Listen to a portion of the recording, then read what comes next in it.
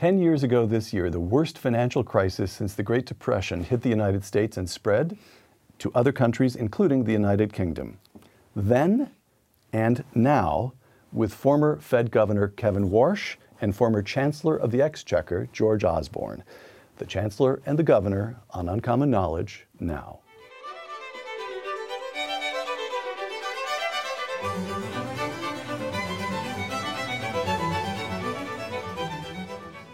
Welcome to Uncommon Knowledge. I'm Peter Robinson. Kevin Warsh served as Special Assistant to the President for Economic Policy and Executive Secretary of the White House National Economic Council in the administration of George W. Bush. And from 2006 to 2011, he served on the Board of Governors of the Federal Reserve System, better known, of course, as the Fed. Mr. Warsh is now an advisor to a number of companies and a fellow at the Hoover Institution here at Stanford. First elected to Parliament in 2001, George Osborne served as Chancellor of the Exchequer in the Conservative government of Prime Minister David Cameron from 2010 to 2016. Roughly speaking, by the way, Chancellor of the Exchequer, which is a medieval title, corresponds to both our Secretary of the Treasury and our Director of Office and Management and the Budget. Runs the money and the budget of the entire government and represents one of the ancient great offices of state. Mr. Osborne is now editor of the Evening Standard in London and a visiting fellow again here at the Hoover Institution at Stanford. Kevin and George, welcome. It's good to be here. What happened? Crisis of 2008.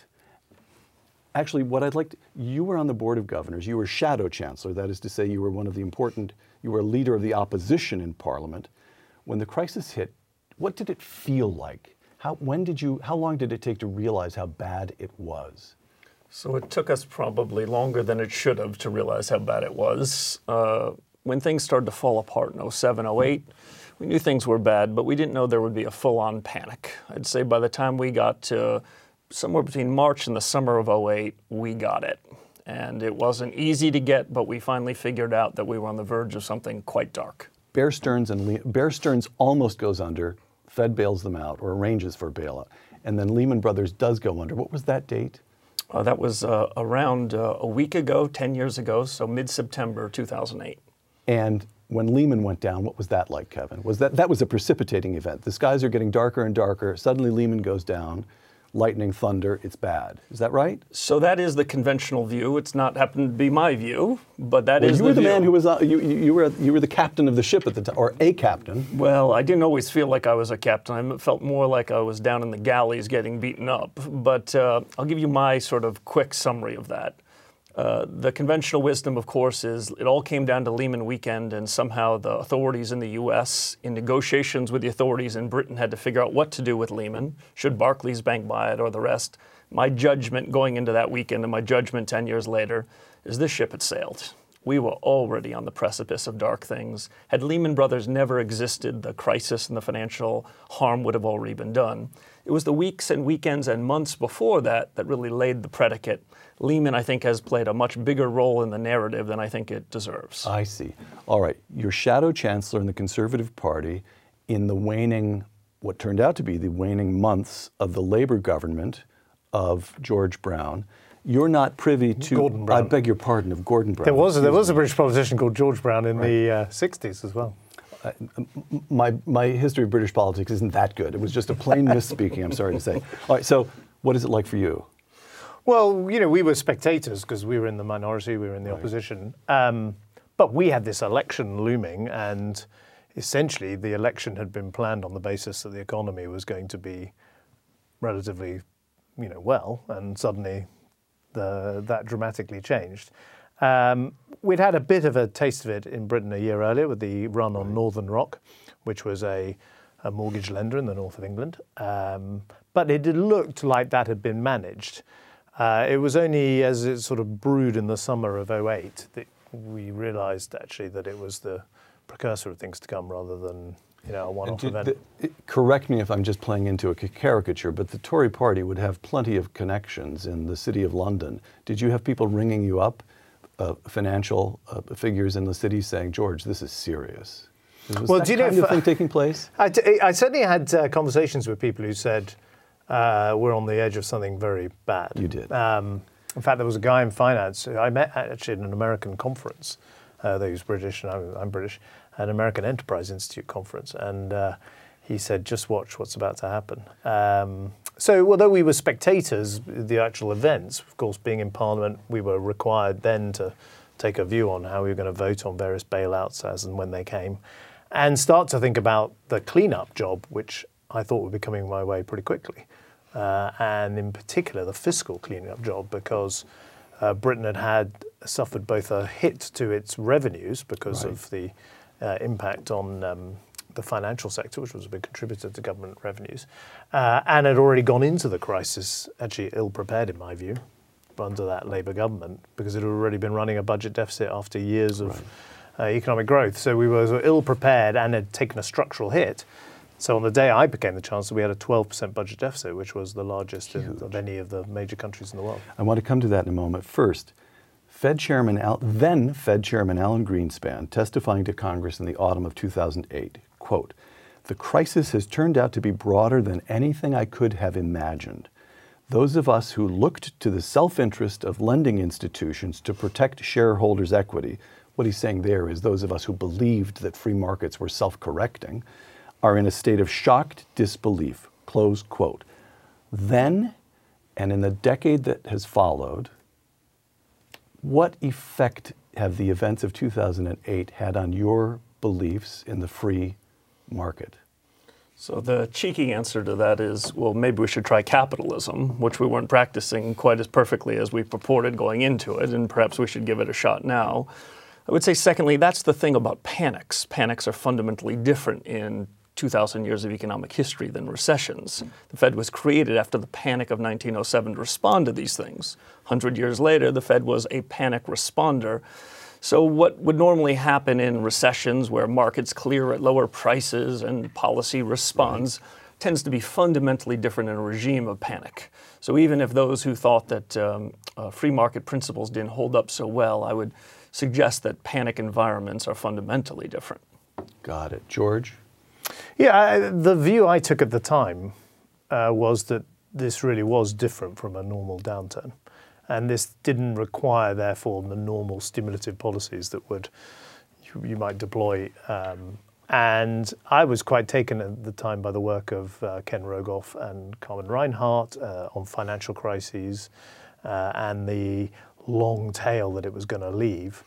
And I was chancellor who reads economic theory. Was that sound?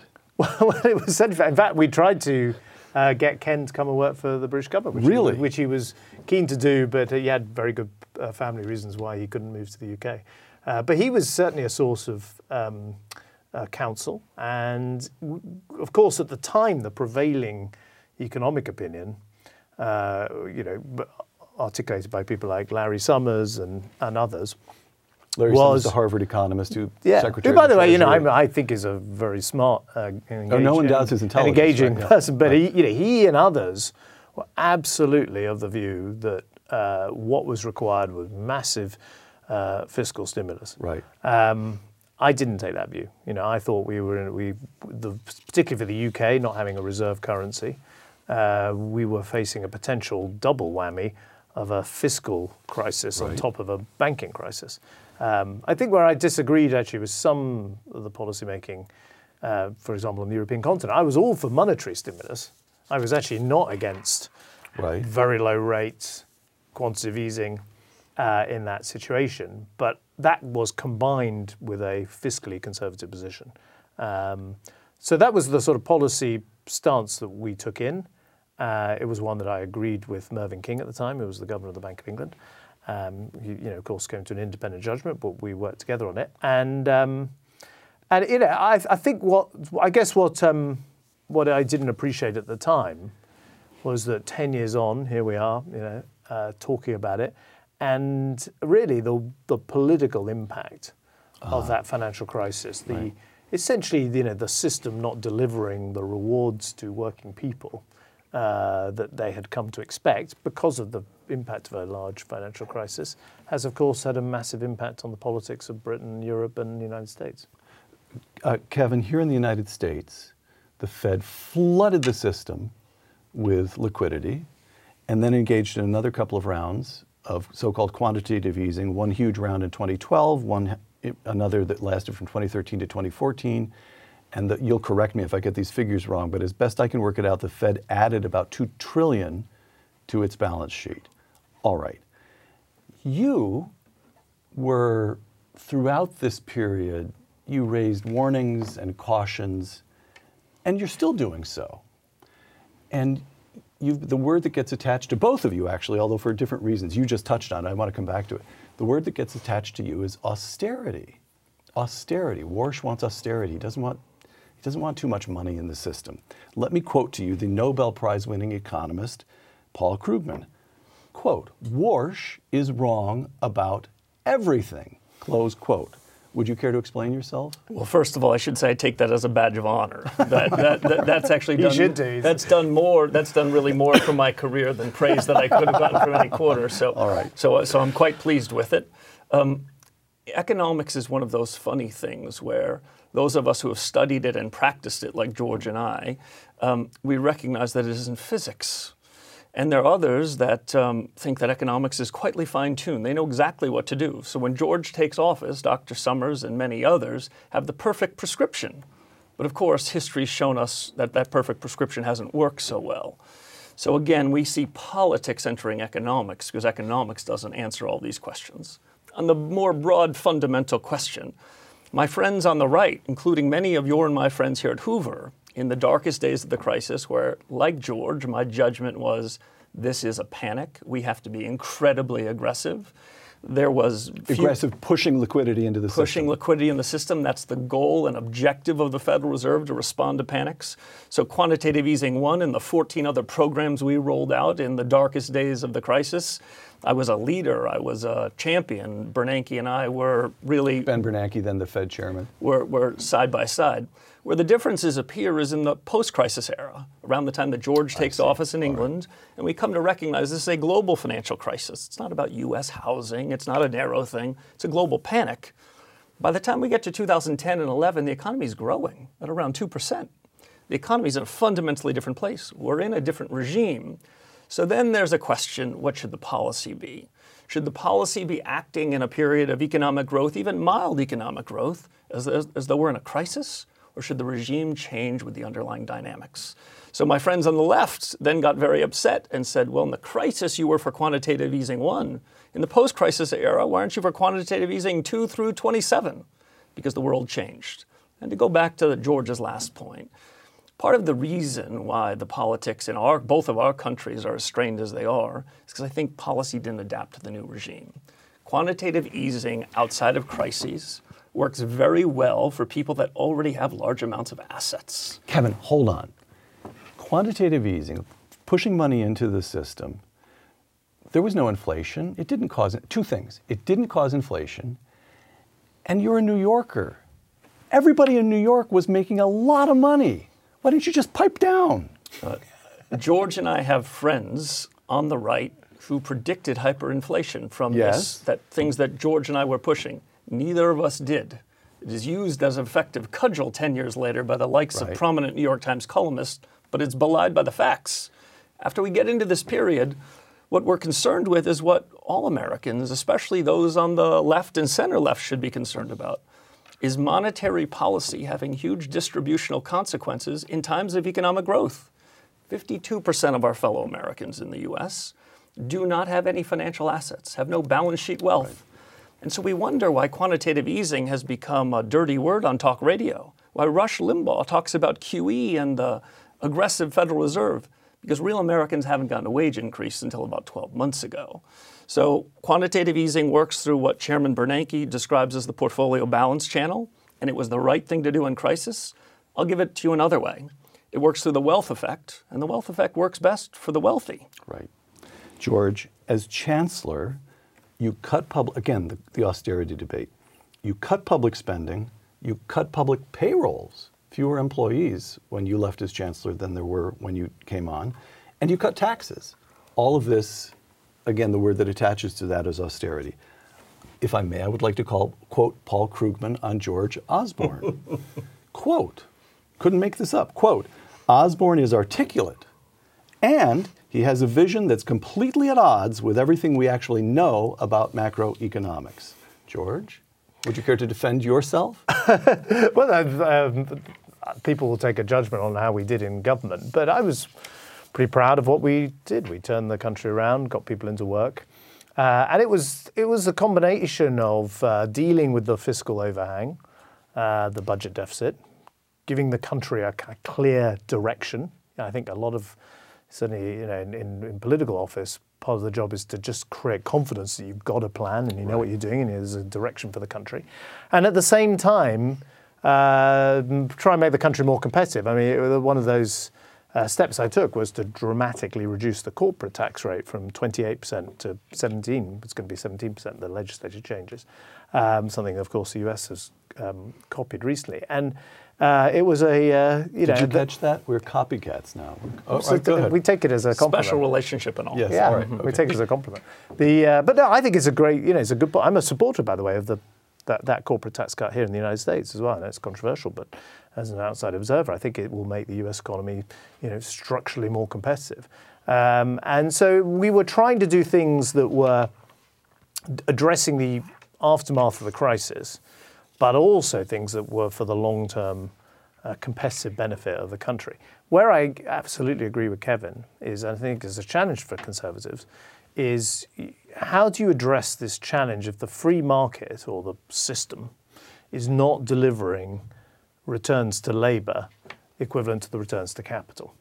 And obviously, that's a kind of classic space that Marxists come and fill with various. Yes. The book's called Das Kapital. But I think Conservatives. Kevin and I are keeping a very careful eye on what you're about to say. Well, no, next. I think Conservatives need to find their own answers, and that's, to my mind at least, about spreading capital, making sure that the proportion of the population who do have savings, who do have decent retirements, who do have property, increases. That's a very Conservative aspiration. I think controversially, I also thought you had to do more to increase the return to labour. And one of the tax cuts we did was to reduce income tax for the low paid, or by increasing the tax-free threshold, which is a bit controversial in Conservative circles. Sometimes people don't like the idea that you're taking people out of tax, that sort of disconnects them with the system. Right. But it was a very effective tool for increasing people's take-home pay at a time when they were not getting those take-home pays from the economy, those take-home pay increases. And ultimately, if you're someone like me who's pro-business, believe in free markets, etc., the working person has got to be your ally in that. And if they're not seeing the returns, or they're not benefiting, or they think only the rich people in New York or whatever are benefiting, then it's not going to work for you.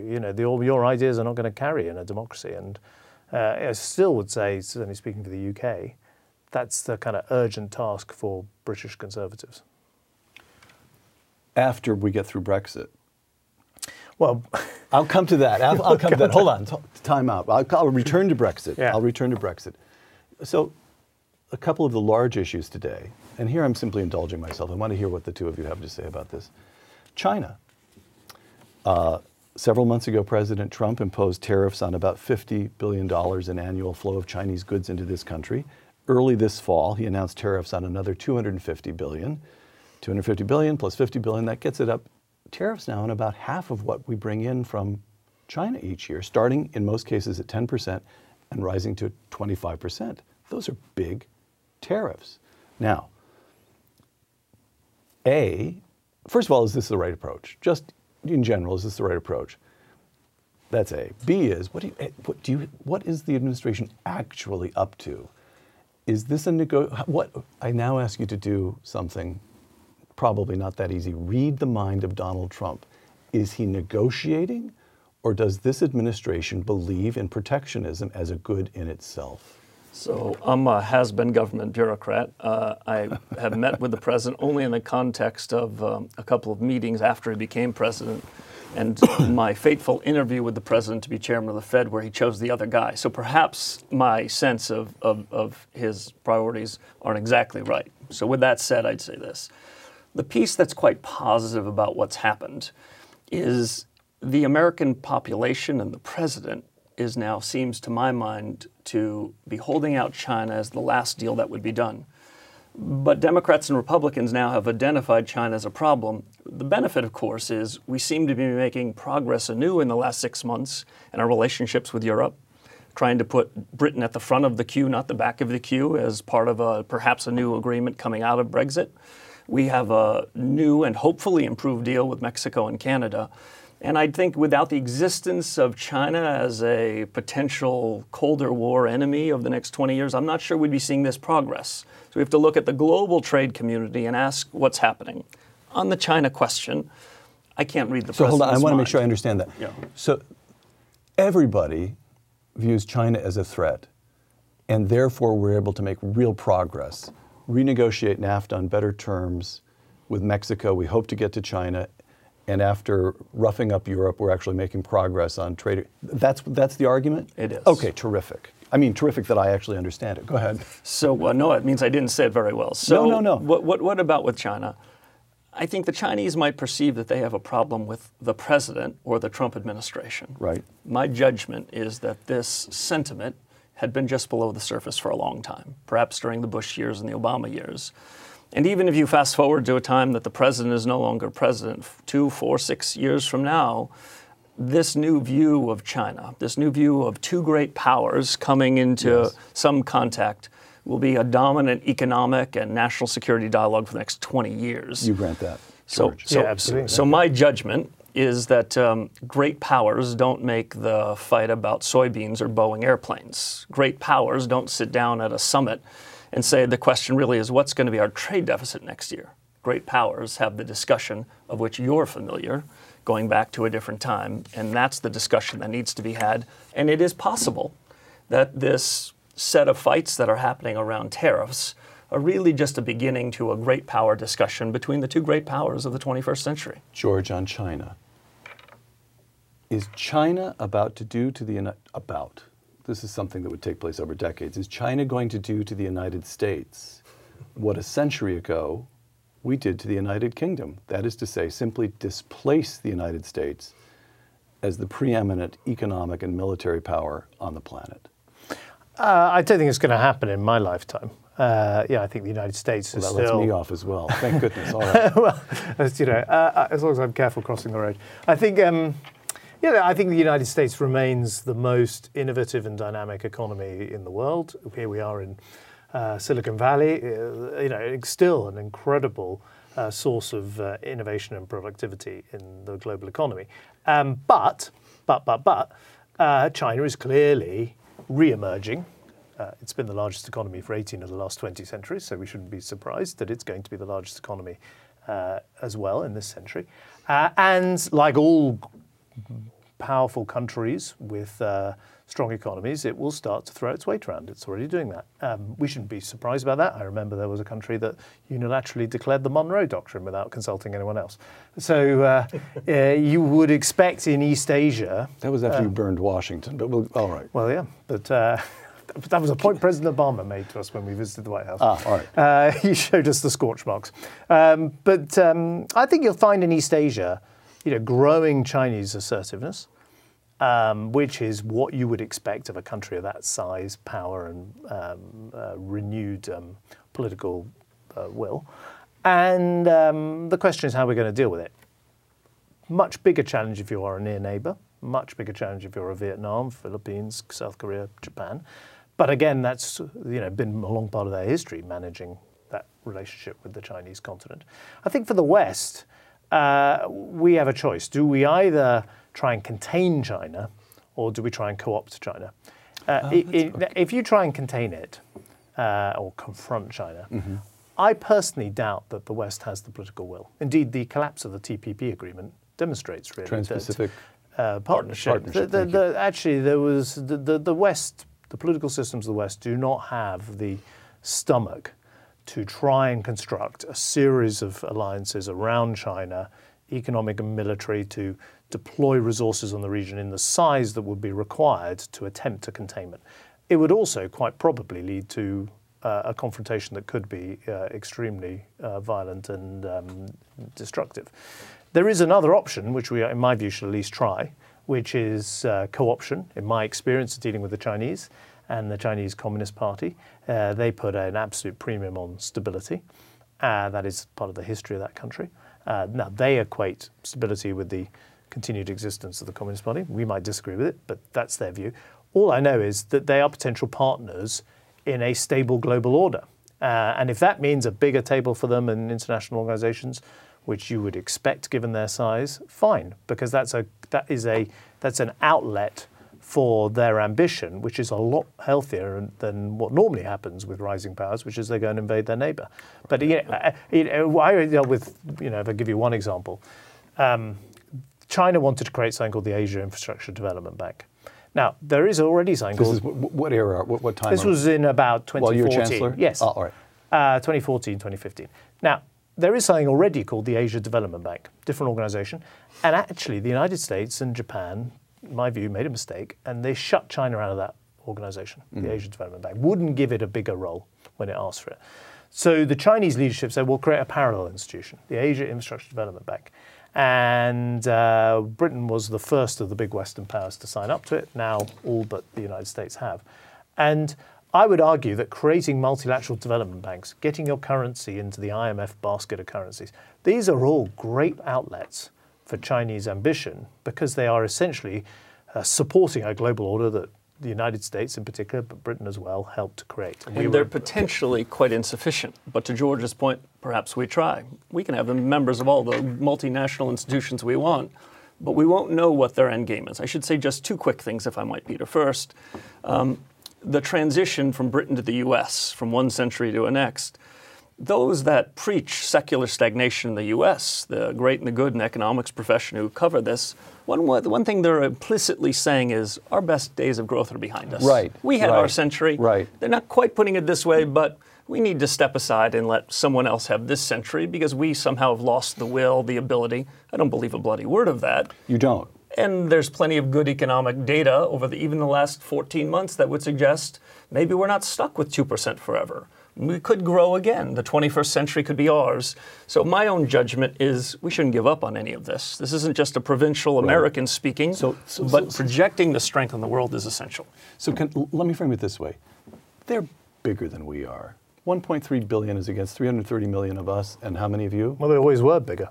Oh, that's true. Not a new. No, that's not new. It's not a new feature. No, that's not new. Bear with me. How many of you are? 65 million. All right. And soon, this will take place within your lifetime, George. I can tell you, look, Hale, they'll have a bigger economy. They'll be able to buy more aircraft carriers. They'll just have more purchasing power as a nation, not per person. So the only hope over the long term of staying in the game is innovation, is growth. So the question is, does democracy, do free markets, do things that we have inherited? We can screw them up, but we've inherited. Do those institutions give us an advantage over their system of state control, which is of course now explicit, they're still formally communist? Does that give us enough of an advantage to play the long game? It gives us a massive advantage, and it's underappreciated, not least on college campuses like the one where we're meeting. You're right that China is bigger, but they're also older and poorer. So the questions for Chinese... demographically old. You're not... Right. The questions for them are they've gotten old before they've gotten rich, and they've decided that maybe they need to get young again. They also find themselves having grown from a poor country to one that has GDP per capita, some measure of wealth per individual, of around $7,000. There are some experiments in that, but going from where they are to where we are, GDP per capita 5 or 6 times that, we have no experience of that happening in all of economic history absent a revolution. So the challenges they have are very real. They've come to the big table. They can be members of these multinational organizations, but we ought not think like we did perhaps of the Japanese a couple of decades ago. They have it all figured out and we're just wasting away. Right. So I've just read a terrific book, which I was telling you about before we had, about a KGB defector called Oleg Gordievsky in the 1980s. And of course, what he revealed, he was a British spy, was that we thought this Soviet apparatus was all thinking, all knowing, brilliant, had all these amazing plans. The KGB was ever... It turned out, of course, they were absolutely hopeless and on their last legs and collapsed famously at the end of that decade. Now, China is not the Soviet Union, But I suspect if you're sitting in Beijing, you are thinking, we're sitting on top of this huge population, there is no retirement provision, there's no health care, environmental degradation is a serious problem. And if you actually listen to the Chinese president, that is what he addresses. His plans are all about trying to fix many things that we would take for granted in the West. So I'm a massive believer in democracy, free markets, innovation that brings, and creativity, and by the way, the basic human rights that supports. I think it's notable that here we are, the home of tech, some of the greatest companies in the world, born here in the last 30 years. What's the one bit of the Chinese economy that has really impressed over the last 10, 15 years? It's been the tech sector. And what's interesting about the tech sector, it was the one bit that the Chinese Communist Party wasn't running. It was the one bit that was not state-owned industry. Interesting question now for China, as this assertive regime starts to take more of an interest in the tech sector, will the creativity in the Chinese tech sector continue? We shall see. Or will they step on themselves? Yeah, but so look, as I say, it's an amazing civilization, the Chinese civilization. They're very industrious people, but I think if we're sitting here thinking they've got the master plan, we haven't. They've got a Politburo that runs everything. We've got a divided Congress or a divided House of Commons. I think that's a grass is greener fallacy. Okay. I think they've got a lot of challenges, which they are impressing some people in how they're addressing, but they are quite domestic focused. A lot of their effort and energy is focused on the problems they've got at home rather than asserting themselves abroad. But George and I think, would both say we'd rather have our cards than theirs, Peter. Got it. Thank you. I feel better. Our mahjong tiles rather than Brexit. Yes. Referendum in 2016, British voters decide by about 52 to 48% to leave the European Union, despite the urgings of Prime Minister David Cameron and his government. Notably, especially notably, the then Chancellor, George Osborne, to vote Remain instead of Leave. Okay, you know what's coming. Roughly. Ross Clark in the London Spectator in April, quote, in a paper, this is as when you're Chancellor and as the issue is percolating, the referendum is coming. In a paper signed off by George Osborne, which the former Chancellor should not be allowed to forget. I'm doing my bit to keep it in your memory, George. The finest minds at the Treasury came up with two scenarios for the aftermath of a vote to leave the EU. In one, GDP is down about, 3.6% after 2 years. Unemployment would rise by 500,000. There's a second scenario that's even worse. In the event Britain does vote to leave, and 2 years later, GDP is up, not down, by about 3%, and unemployment had fallen, not risen, and indeed fallen by this past spring to the lowest level since 1975. Well, first of all, the last thing I wish is ill on the British economy, which I worked very hard to turn around. But it pains me to point out, we've gone from the fastest growing of the G7 nations to the slowest. We've gone from the fastest growing of the EU. Since the referendum, since almost Brexit. On a dime. Really? All right. From the fastest growing of the EU countries to the slowest. In fact, now I think we're competing with Italy on how slow we're going to grow. We devalued our currency by 15%, which made the whole country poorer, even if they didn't immediately feel it, and they only feel it when they travel abroad. But it's imported inflation, squeezed living standards, and we haven't even left. So there were two predictions made by the Treasury when I was there. The first was, what would happen if we voted to leave the EU and then left, triggered the exit procedure and went? And for various modelling reasons, we also couldn't assume that the independent bank would do anything. But that didn't actually happen. We haven't left the EU. We did another model that was, what's the medium-term consequences of leaving the EU?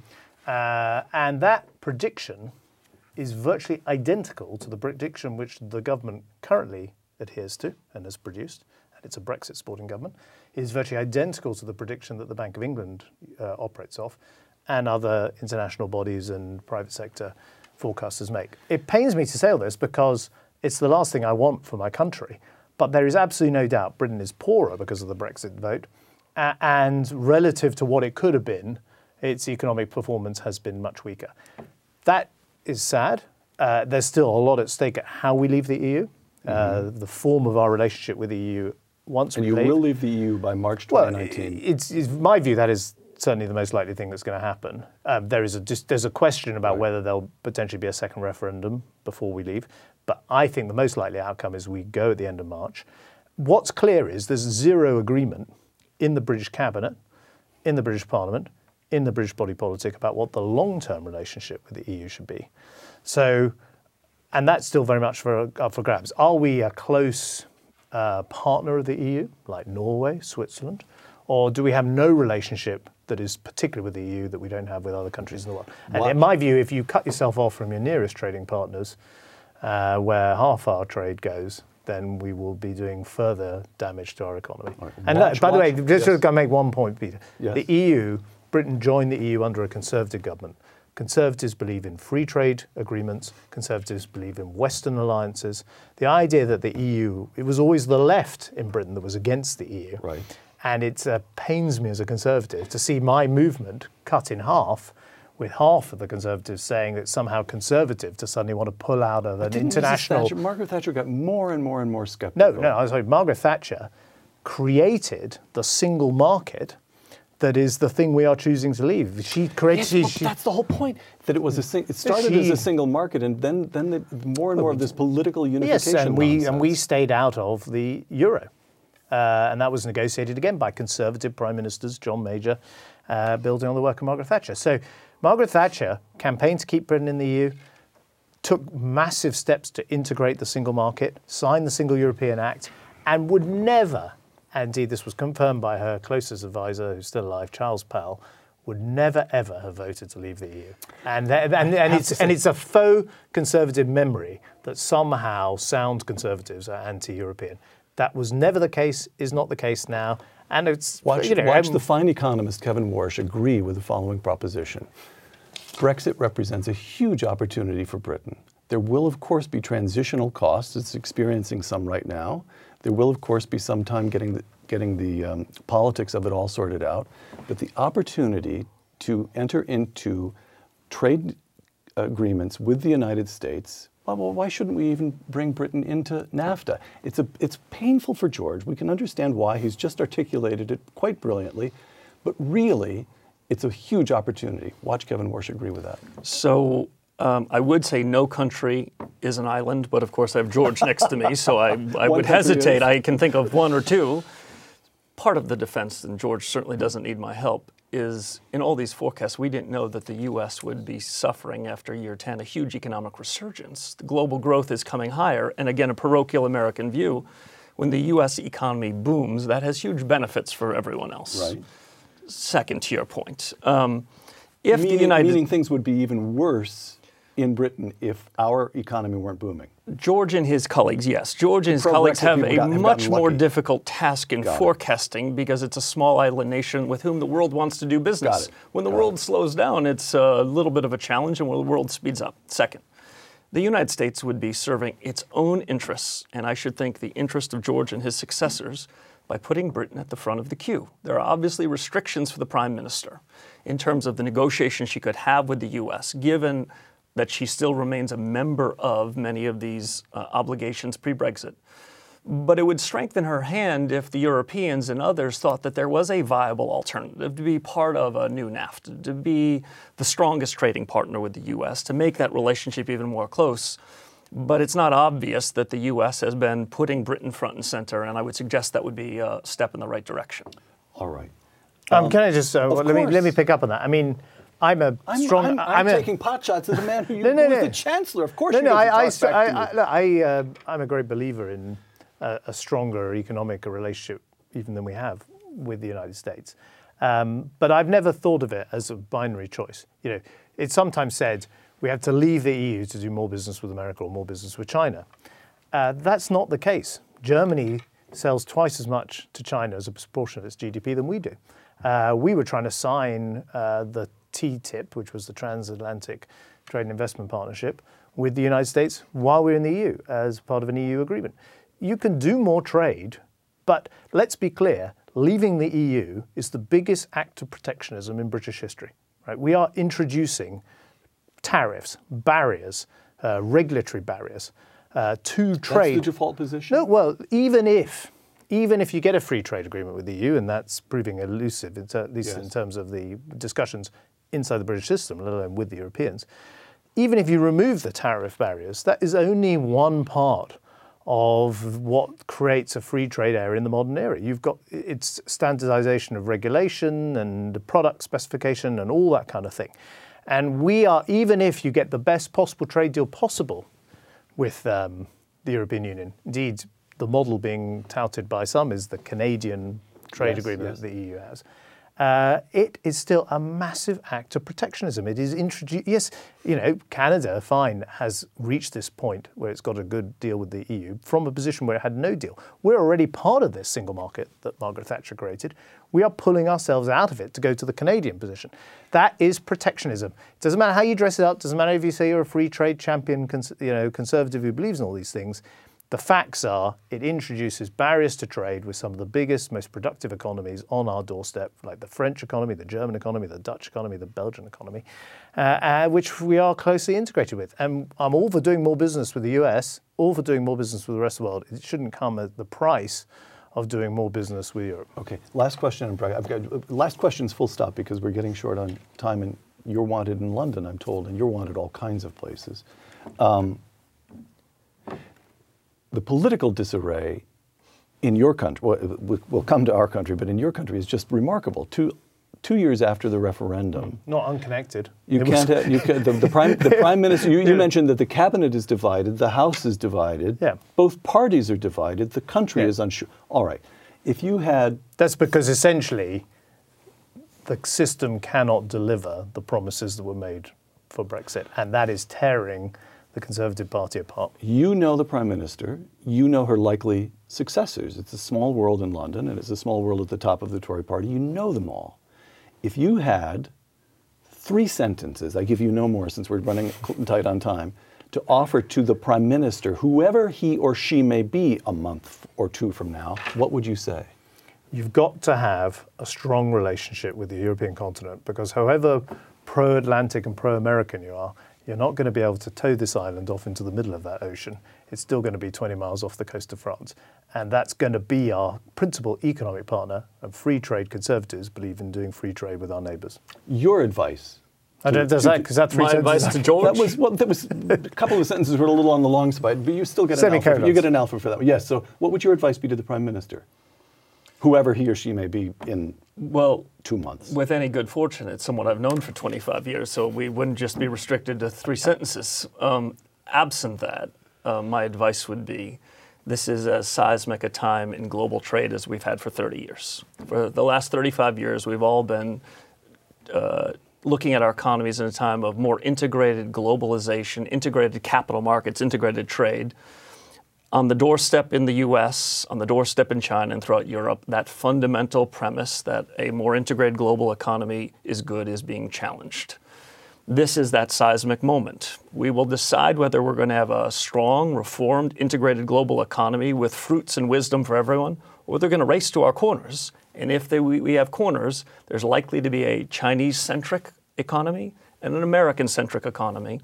And for those that are friends with both, like in the United Kingdom, they might feel as though those are 2 systems they can build into. The reality is we would all be much worse off. All right. That was a bit more than 3 sentences, I'm afraid. But still, all right, this country, and we close it out here. Economist Martin Feldstein, as we record this is a piece that appeared in the Wall Street Journal just yesterday. I'm quoting him. You both know. You know. I know Marty well, so does George. All right. Another long, deep downturn. I usually try to end these programs on a kind of upbeat. Another long, deep downturn may soon roil the U.S. economy, and the Fed will not have enough room to cut rates, close quote. Rates are already low, and the cycle is old, and we're headed into a recession. This could be a catastrophe. Kevin, cheer us up. So I'll cheer you up as best I can. Marty is right in this extent. There will be another recession. It will be dark. The idea that somehow we figured everything out and this boom will go on forever defies thousands of years of economic history. As a result, policymakers in the U.S. today must do what George did some time ago there, which is prepare for a future that we do not know. We need to buy insurance in the good times so that when times are bad, we can put a floor under our economy, and that the recession doesn't race away from us. My judgment on this is similar to Marty's. Not that we're on the front end of a recession. In fact, the economy has been improving the last 5 quarters and has real momentum that neither the Federal Reserve nor the International Monetary Fund nor fine scholars you've referenced ever predicted. Because we copied his corporate tax cut. But go ahead.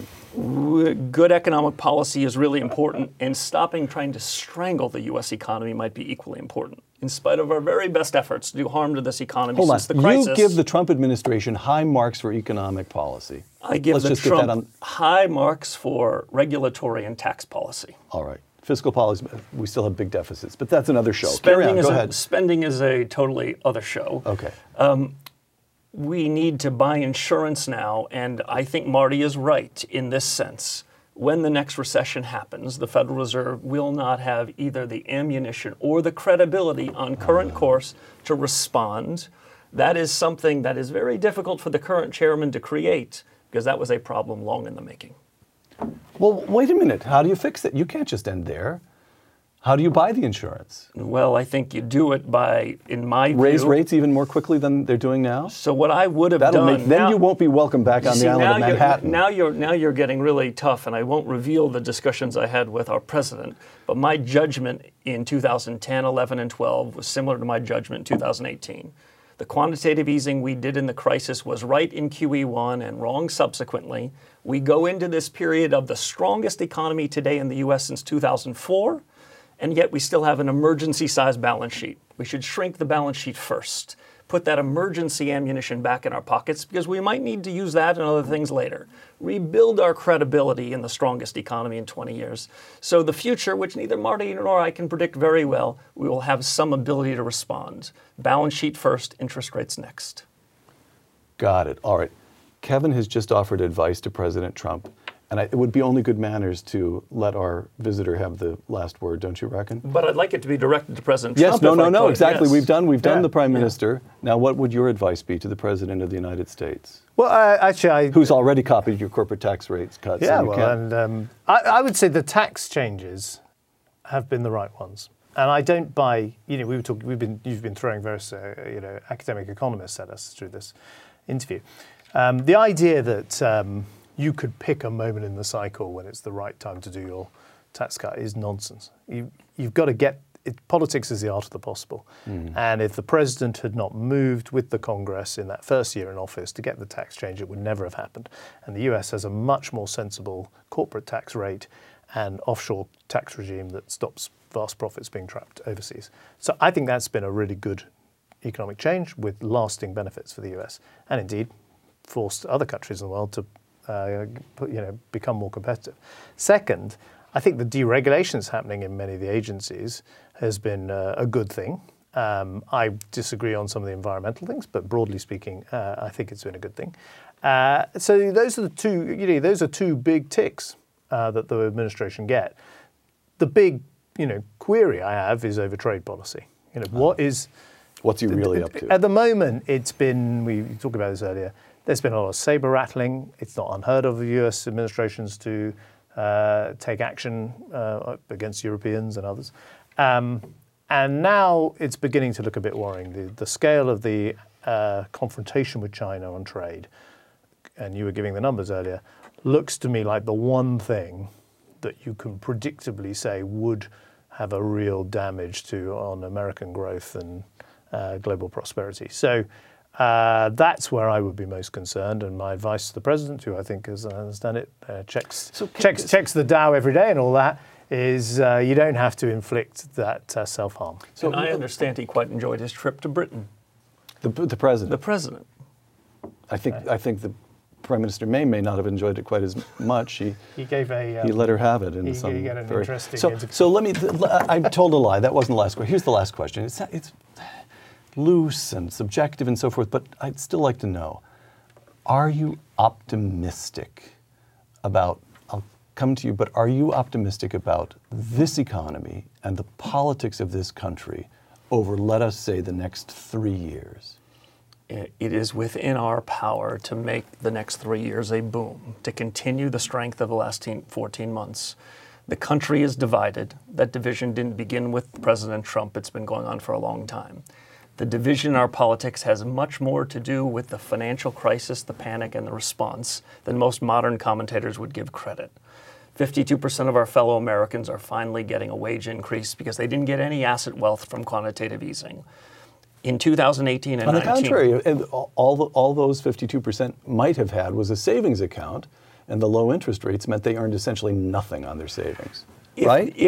That's right. If the economy does what it is showing traction to doing, real Americans are going to get their first real wage increase in a generation.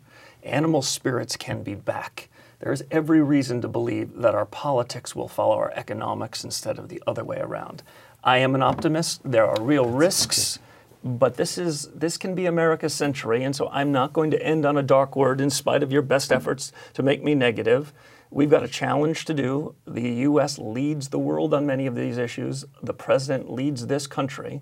In a very non-provincial sense, I would say it is in this administration's hands to make the next 3 years really boom. Well, that was pretty damn encouraging. Match that.